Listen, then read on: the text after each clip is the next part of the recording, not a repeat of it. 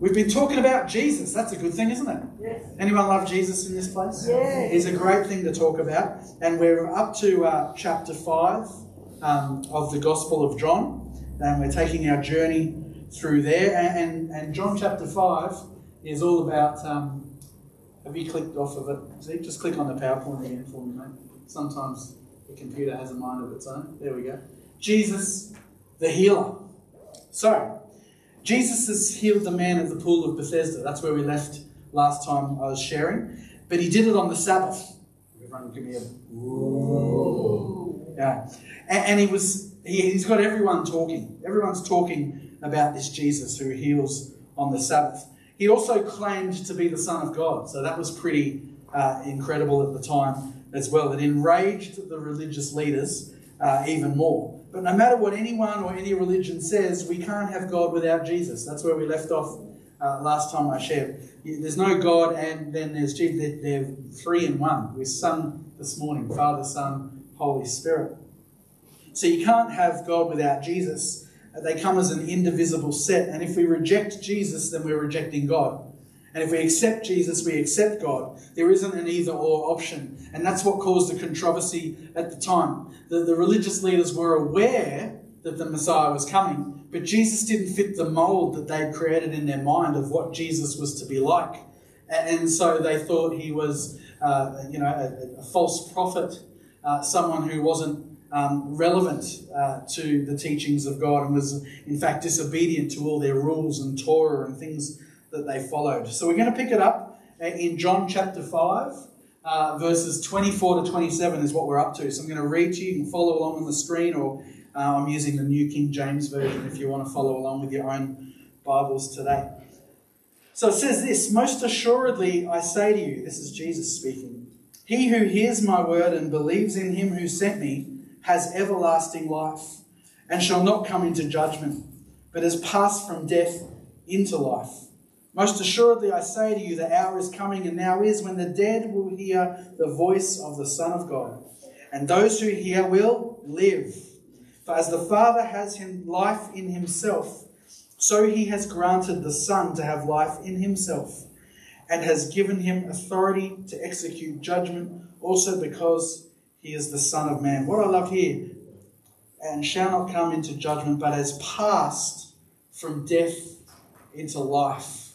That moment when we welcome Christ into our heart, it's just a defining moment in our lives where we do a passing. It's like a moment passing, but it's not insignificant. It's the most significant moment of your life where you pass from death to life. See, before you knew Christ, you didn't know you were dead because you didn't have that awareness of what was going on inside spiritually. But when we come to know Jesus, we can see how we were once dead to sin, lost, confused, unfulfilled. And then when we find Jesus, all of a sudden we pass from that state into this position of life and fullness of life. And that is the defining moment in a Christian's past, where they made that commitment to Christ and passed from dead to life. So, dead men hearing. The Hebrew scriptures teach that eternal life happens after people are raised from the dead at the last judgment. And Jesus gave this concept a new spin by declaring that eternal life, it's a new quality of life that I just referred to before, is available right now when people believe in him. See, Jesus' second claim this is in this scripture to being the Son of God was the fact that God gave him authority to raise people from the dead. And we're not just talking about people that have died physically, but died spiritually. There's that passing from death to life. Later he would demonstrate that ability with Lazarus physically, because Lazarus physically died. He's mentioned two resurrections. Number one, he mentioned that people who are dead in sin are made alive to eternal life. And that's an experience I think most of us have gone through, and hopefully people online. But maybe you tuned in today and listening, and you haven't had that moment or that experience where you've welcomed Jesus to be the Lord of your life. You'll get that opportunity later on in the service today. But the second resurrection is his own physical resurrection from the dead. Jesus now references this. So let's continue with the scripture. Verses 28 to 30 of John chapter 5 says, "Do not marvel at this, for the hour is coming in which all who are in the graves will hear his voice and come forth. Those who have done good to the resurrection of life, and those who have done evil to the resurrection of condemnation. I can of myself do nothing. As I hear, I judge, and my judgment is righteous, because I do not seek my own will, but the will of the Father who sent me." You know, in spite of what some people teach, death is not the end. It's not lights out, finished, and you just go to this nowhere place. Death is not the end. We don't just breathe our last and go into oblivion. That's not what happens. Death is the beginning of a new life that actually lasts forever, either in heaven or in hell. And I know where I'd like to end up. Yes. I'm sure most of us would agree. And the unfortunate and sad thing is that the world is oblivious to life after death. And they don't have that concept. If they did, you know what they're going to be choosing, right? But they're just living on easy street and not acknowledging that life after death is forever. So Jesus continues his lists of resurrections now by referring to the future resurrection of dead believers, to eternal life, and the resurrection of dead unbelievers to judgment. And both of these are going to happen. And so we've got a choice to make while we're living and breathing right now. The resurrection of dead believers is referred to, a grave-cracking lesson, 1 Thessalonians 4:16 to 18, a very misunderstood scripture and debated over, and it's a whole sermon really to delve into this scripture, but we're just going to read it today. "For the Lord himself will descend from heaven with a shout, with the voice of an archangel, and with the trumpet of God, and the dead in Christ will rise first. Then we who are alive and remain shall be caught up together with them in the clouds to meet the Lord in the air, and thus we shall always be with the Lord. Therefore comfort one another with these words." I don't know about you, but I'm comforted that the Lord is with me always. Yes. Through life, through death, through eternity, when I've surrendered my life to him, when I believe in my heart who he is, and I confess with my mouth he's my Lord, I'm saved, the Bible tells me. And he is with me. And he's with us, all of us, when we make that commitment together. And when we are raised up to be with him, the dead shall rise in Christ. That time of rapture, when that happens and the church is raptured, we're going to be with him. And the season is nigh. You've only got to turn on the news and see what's happening around the world to know that things are heating up. Yes. Around the world and around the globe. And so be wary of this, be cautious of this, and serve God with all your heart and love Jesus, and just keep doing what he's called you to do. And that is to reach out to others and live a life that's pleasing to him. Because what's coming is very serious, it's judgment. And judgment in Revelation chapter 20 verses 11 to 15, it says, "Then I saw a great white throne, and him who sat on it, from whose face the earth and the heaven fled away, and there was found no place for them. And I saw the dead, small and great, standing before God, and books were opened. And another book was opened, which is the book of life. And the dead were judged according to their works by the things which were written in the books. The sea gave up the dead who were in it, and death and Hades delivered up the dead who were in them, and they were judged, each one according to his works. Then death and Hades were cast into the lake of fire. This is the second death, and anyone not found written in the book of life was cast into the lake of fire." And it's quite hot.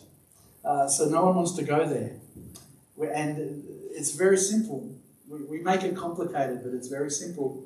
If we give our hearts to Jesus, if we believe in our heart, if we confess with our mouth he's Lord, believe that he was raised from the dead for our forgiveness of sin, that paid the penalty that we couldn't pay, when we believe that where it refers to works in that scripture, you can just get a big rubber stamp and just stamp Jesus over that.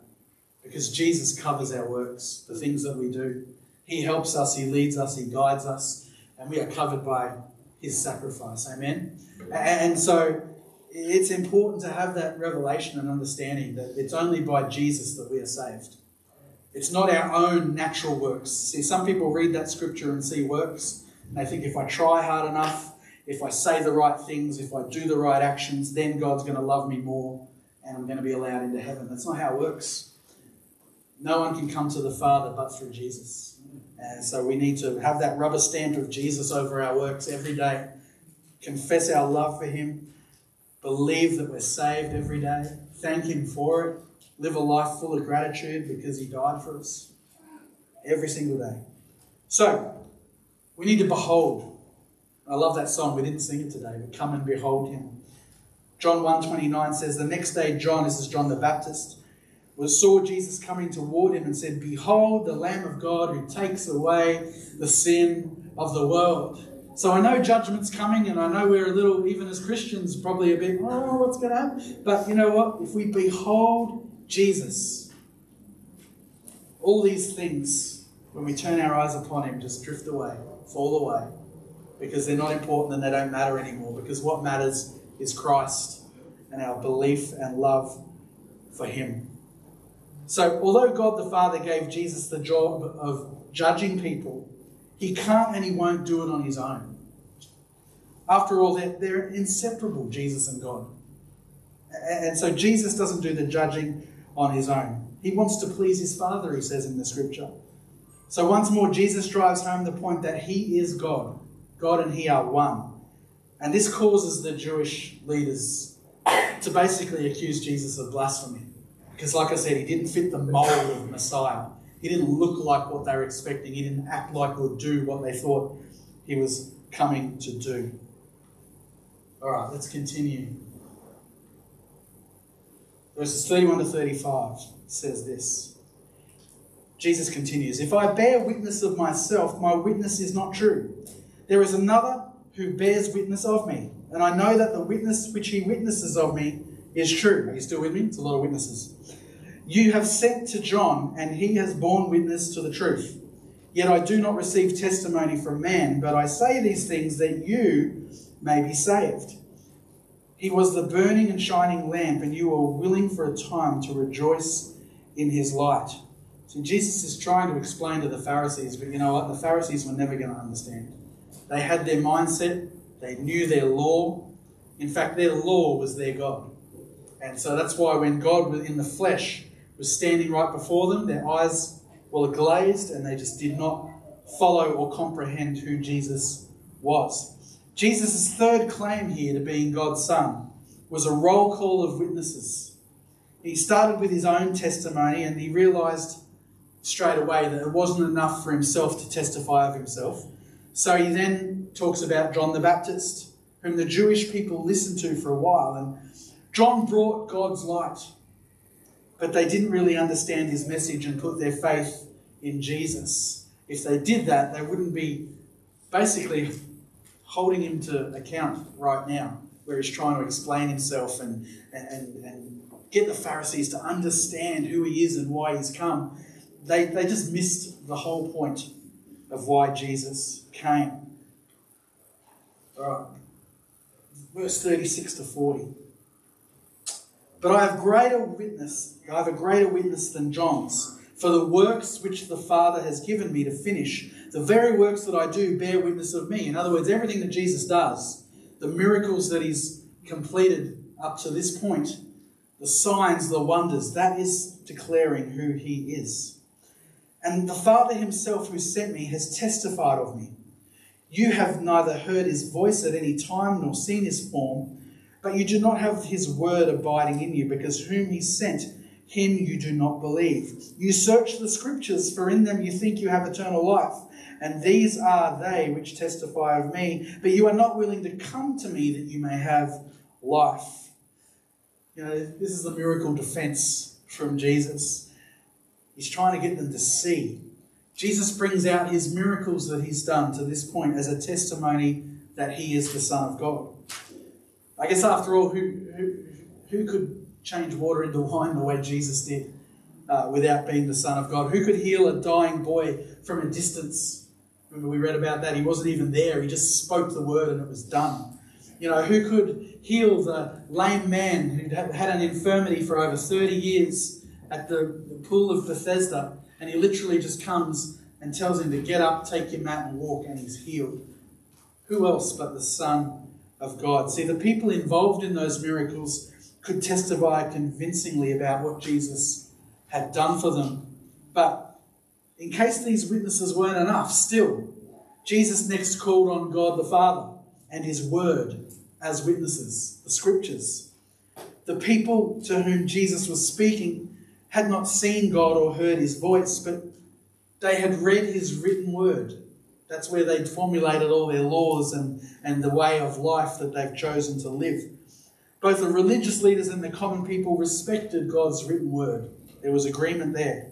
And it testified to Jesus and his deity, but the leaders who studied and taught the scriptures didn't understand that the passages about the Messiah pointed to Jesus, who was finally living there among them. They were that clouded and that glazed over the eyes, living their 613 Torah laws, and they knew them all off by heart, and they were that entrenched in living life that way that they just missed the point of Jesus being there in the flesh with them. You know, people often ask this question. Maybe you've asked this at one point in your life, I don't know. But if Christianity is true, why do the majority of intelligent people not believe it? It's a good question, isn't it? Well, the answer is precisely the same as the reason the majority of unintelligent people don't believe it. They just don't want to. They just don't want to believe what they're reading in God's word. So it's nothing to do with intelligence. It's everything to do with heart. Yeah. And we've got to make a choice in our heart what we believe. Doesn't matter how intelligent you are, Jesus has come for all. He's not asking you to figure it out. The truth is, most of us will never figure it out, even the most intelligent person. How can you understand the three-part being, Father, Son, Holy Spirit, and understand how they can function together in such a way? It's God anointed. It's God anointed. So, something else to ponder, and maybe this is relevant to some people in the room or someone listening, but we can know the Bible backwards and forwards, like the Jewish leaders did in Jesus' day. They knew the Bible really well, but we can still not know God and his Son. It's a personal relationship that we have to develop. God didn't give us scripture just so we could have something to study. Instead, he gave us his word so we can know he exists and know what he's like and know that he loves us and that he wants a personal relationship with us. He wants us to be in a personal relationship through faith with his Son. Bible head knowledge is useless unless we act on it, unless we do something, unless something shifts in who we are. First, we've got to believe in Jesus, and then we've got to practice the truth that he teaches us in his word so that we can become more and more like him. So don't just be the Christian that knows the Bible back to front and can rebuke any argument with a scripture. But how's your daddy going? How's Jesus positioned in your life? Have you talked to him lately? Have you spent just a minute of your day thanking him for breath in your lungs, for dying for you, for all that he's done? I'm sure if we went around the room, everyone would have a great story, a great testimony of something good that's happened in your life. Praise God for those things. Don't forget to be thankful for what he's doing. And don't be the Christian that just comes to Jesus when things are tough and look, I need something now. But praise him on the good days, amen? Praise him on the good days. I praise him that we can still meet as the church. You know, I know there's been some controversy down south with whether you can sing or not and these sorts of things. But you know, in some countries the church still can't gather. So we're blessed to be able to just come into the house of the Lord and do what we're doing. I consider us blessed. All right, let's continue.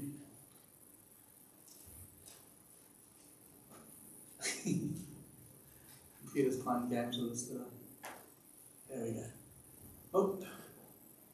John 5, 41 to 44. I do not receive honour from men, Jesus is continuing, but I know you, that you do not have the love of God in you. I have come in my Father's name, and you do not receive me. If another comes in his own name, him you'll receive. How can you believe who receive honour from one another and do not seek the honour that comes from the only God? So, short in the love department. That's what's going on here. Jesus wasn't looking for praise. It's not about that.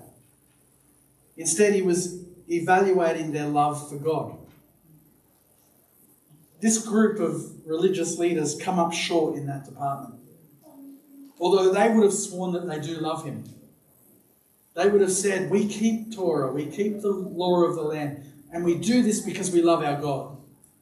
But see, the law became their God, and they lost sight of who God really was and what he was asking for. So they've come up short.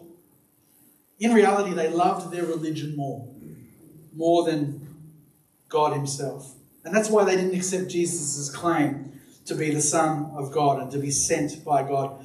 Sure, they would have accepted him if he fit the mould, if he came as a big warrior and he saved them from Rome and led them into battle. And these were all the things they were expecting Jesus to be. But because he didn't fit the mould, they didn't surrender to him. They weren't convinced of who he was. And Jesus didn't fit their preconceived ideas of what Messiah was supposed to do and be like. But Jesus just didn't fit that mould. So these leaders continued to seek one another's approval instead of God's. It was more important to them that they were seen by their peers as fulfilling law than it was for them to please God with their actions. It was more important for them to please each other. All right, John 5:45 to 47. This is coming to a close, the chapter 5. Do not think that I shall accuse you to the Father. There is one who accuses you, Moses, in whom you trust. For if you believed Moses, you would believe me, for he wrote about me. But you do not believe his writings. How will you believe my words? So these are the closing statements. They're accusations as a closing statement. Jesus points out that Moses, whom the people revered because the law came through Moses to the people, would become their judge. That would have taken them a step back a bit. What? You know, he wrote about Jesus, Moses. Moses wrote about him. And yet they want to kill Jesus. So they didn't believe either Moses or Jesus. So case is closed. They don't want to believe anything. They just want everything to fit their mould and their rules and their laws. So they refused to accept Jesus, which really means they're refusing to accept Moses, even though if you ask them, they'd say, no, Moses, he's amazing. He wrote all the laws and we follow his laws. But they didn't believe him. They didn't believe Jesus. And so let's wrap the chapter up. We're going to come to a close. Here's what we've explored in chapter 5. Some of it last time, some of it today. But at the start of John chapter 5, Jesus instantly heals a man who had been lame for 38 years. What a miracle. We got to see it. We watched that snippet from The Chosen season 2, and it was really awesome. And because Jesus healed on the Sabbath and claimed to be God, the Jewish leaders tried to kill him because they're not happy. He's doing stuff on the holy day and they don't like it, even though it's good what he's doing. It doesn't fit their law, their mould, and so let's sort this troublemaker out. And then Jesus claimed to be able to give life like God does, and that's just riling them up even more. It's almost like he's saying it tongue-in-cheek just because he knows the effect it's going to have on these religious leaders. And then Jesus calls, we just read about it, the 5 witnesses to prove his deity, to prove that he is the Son of God. And his witnesses were himself, John the Baptist, his works, God the Father, and God's Word. I think we can all agree that Jesus is the Son of God, amen? Amen. And he died for our sins. Yes, you know, there's 5 chapters in to the book of John. I'm really enjoying going through this gospel with you. I want you to have a fresh revelation. Don't just read through these pages and go, yeah, I've read the Gospels before. I know the stories. This is my heart in looking at the Gospel of John. To have a fresh revelation that there's something powerful about the mighty name of Jesus. You know, we sung his name so powerfully today in worship, but there's something powerful in that precious name of Jesus. His name is powerful. His name is holy. His name redeems us. His name restores us. His name sets us free. There is power in the name of Jesus. Can we have a look at the screen as we come to a close?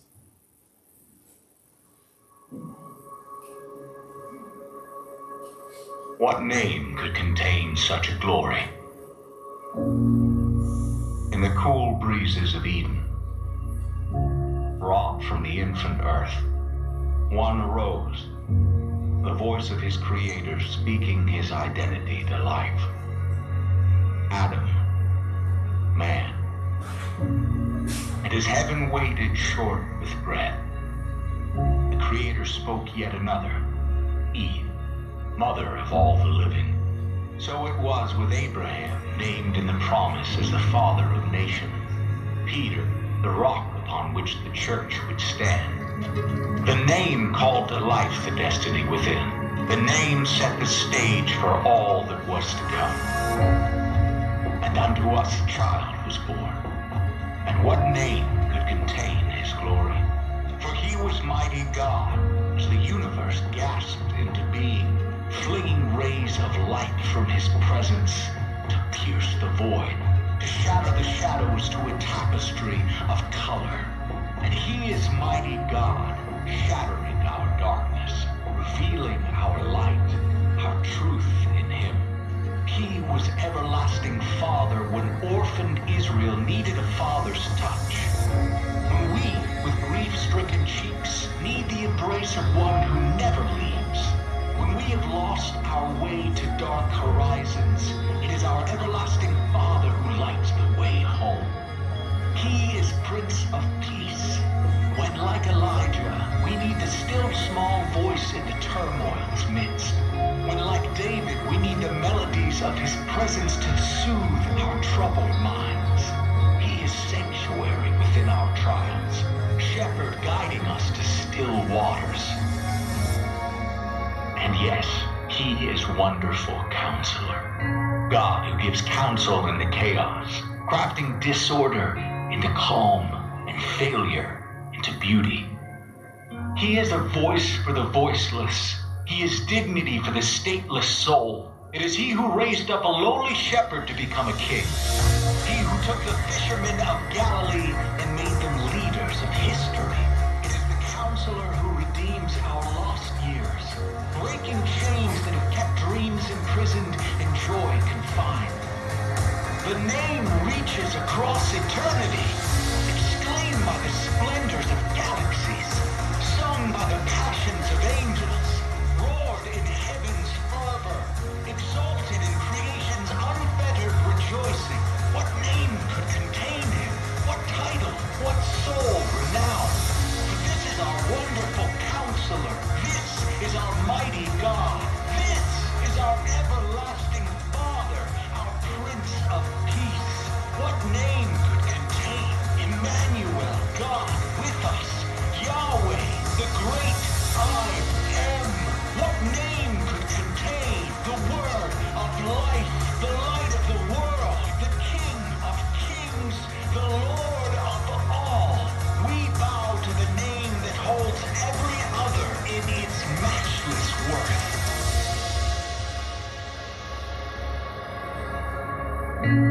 What name could contain such a glory? What name but Jesus? We cry Jesus. We cry holy is the name. Thank you, Jesus. His name is holy. His name is powerful. At the mention of that name, every knee bows and every tongue confesses. That time's coming, people, that he is Lord. I don't know if you know that song. It's just a little chorus. There is power, no, in the name of Jesus. There is power in the name of Jesus. There is power in the name of Jesus. To break every chain, to break every chain, to break every chain. If you want to access that power today, if you've got chains in your life that are restricting you, that are holding you back for whatever reason, whatever's happened, I don't know your story, but this I do know. Jesus breaks every chain. There is nothing too hard for him to conquer in your life. So in this moment, with every head bowed, let's bow our heads, let's be in prayer and just fix our eyes on that beautiful Jesus right now. If you're at home online, I'd encourage you to do the same. There's power in his name for you today. If you've never surrendered your life to the powerful name of Jesus, you're not joining a cult, you're not joining this church, although we'd love you to come. But what you are joining is the kingdom of God, the kingdom of heaven. And you're saying, you know what, when this life ends, I want to have that life eternal with you, God. Not in that place of burning fire, the pit of hell, because I haven't taken my opportunity in this season of life to accept you. I encourage you to consider accepting Jesus in this moment. And not just because of what can happen beyond this life, but because everlasting life is available to you right now. Before you know Jesus, you're in that position of death. You're bound by sin. The mistakes, the failures, they're written all over you. But then Jesus comes and he writes your name on your heart. And he transforms your life. And you're no longer under condemnation of sin, because he removes that and breaks every chain. So in this moment, with every head bowed, every eye closed, if you want to surrender your life to Jesus, would you just lift up your hand and say, Pastor Jeremy, include me in your prayers in just a moment. I'd love to pray with you. If you're at home, do this wherever you find yourself, in your living room, online. Lift up your hand. Jesus sees your hand and he sees your heart, and he'll come like a rushing wind. Let's all say this prayer together today, shall we? Because we all need to surrender our life continuously to Christ and make him our Lord. So say it like this. Dear Jesus, I thank you that you came and that you died for me and made me free from my sin. You've forgiven me from my past, all the mistakes I've ever made, the shame that I've brought you. You forgive me and you make me whole. I'm a new creation. I believe in my heart that God raised you from the dead. And I confess with my mouth that you are my Lord. I'm a Christian and I choose to follow you. In Jesus' name. Amen. Amen. Can we praise God and thank him because somewhere is making a decision for Jesus in this moment. God is good. God is good. Let me pray God's blessing over your church as we have fellowship and coffee. Remember to catch up with Ben, who's lingering around out there. Maybe burn his scarf. I don't know. Do whatever you got to do. Do whatever you got to do. But I want to pray God's blessing over you. And God bless you as you give faithfully in our first fruits right across the month of July. We do it over a month because some people are paid this week, next week, the other week, whatever week. So pray. If you haven't already, do this. Pray. And ask God to lead you and guide you as to what he'd have you do. Father God, I thank you for your church. Lord, I thank you for the great future that's ahead for this church. We surrender it to you. We ask you to bless this planning of this new facility. What a big process it is. But God, it's baby steps. We're just at the start. But from the outset, we ask you to breathe on it. We ask you to lead us and guide us into it, Lord. And we ask you to bring provision, Lord, that you would bless people indeed, that we would be able to do this for your glory, Father God, and know that it's a miracle for you that you've done in our lives. Lord, I pray for each person that your Holy Spirit lead us and guide us, go before us, behind us, and around about us. Lord, give us wisdom. Help us to reach out to people and give us opportunities to share of your great love this week. And Father, guide our steps. Lead us, I pray. In Jesus' name. Amen. Amen. Be blessed. Let's have morning tea and fellowship. And say hello to the Kents while we're here. That'll be good. Bless you.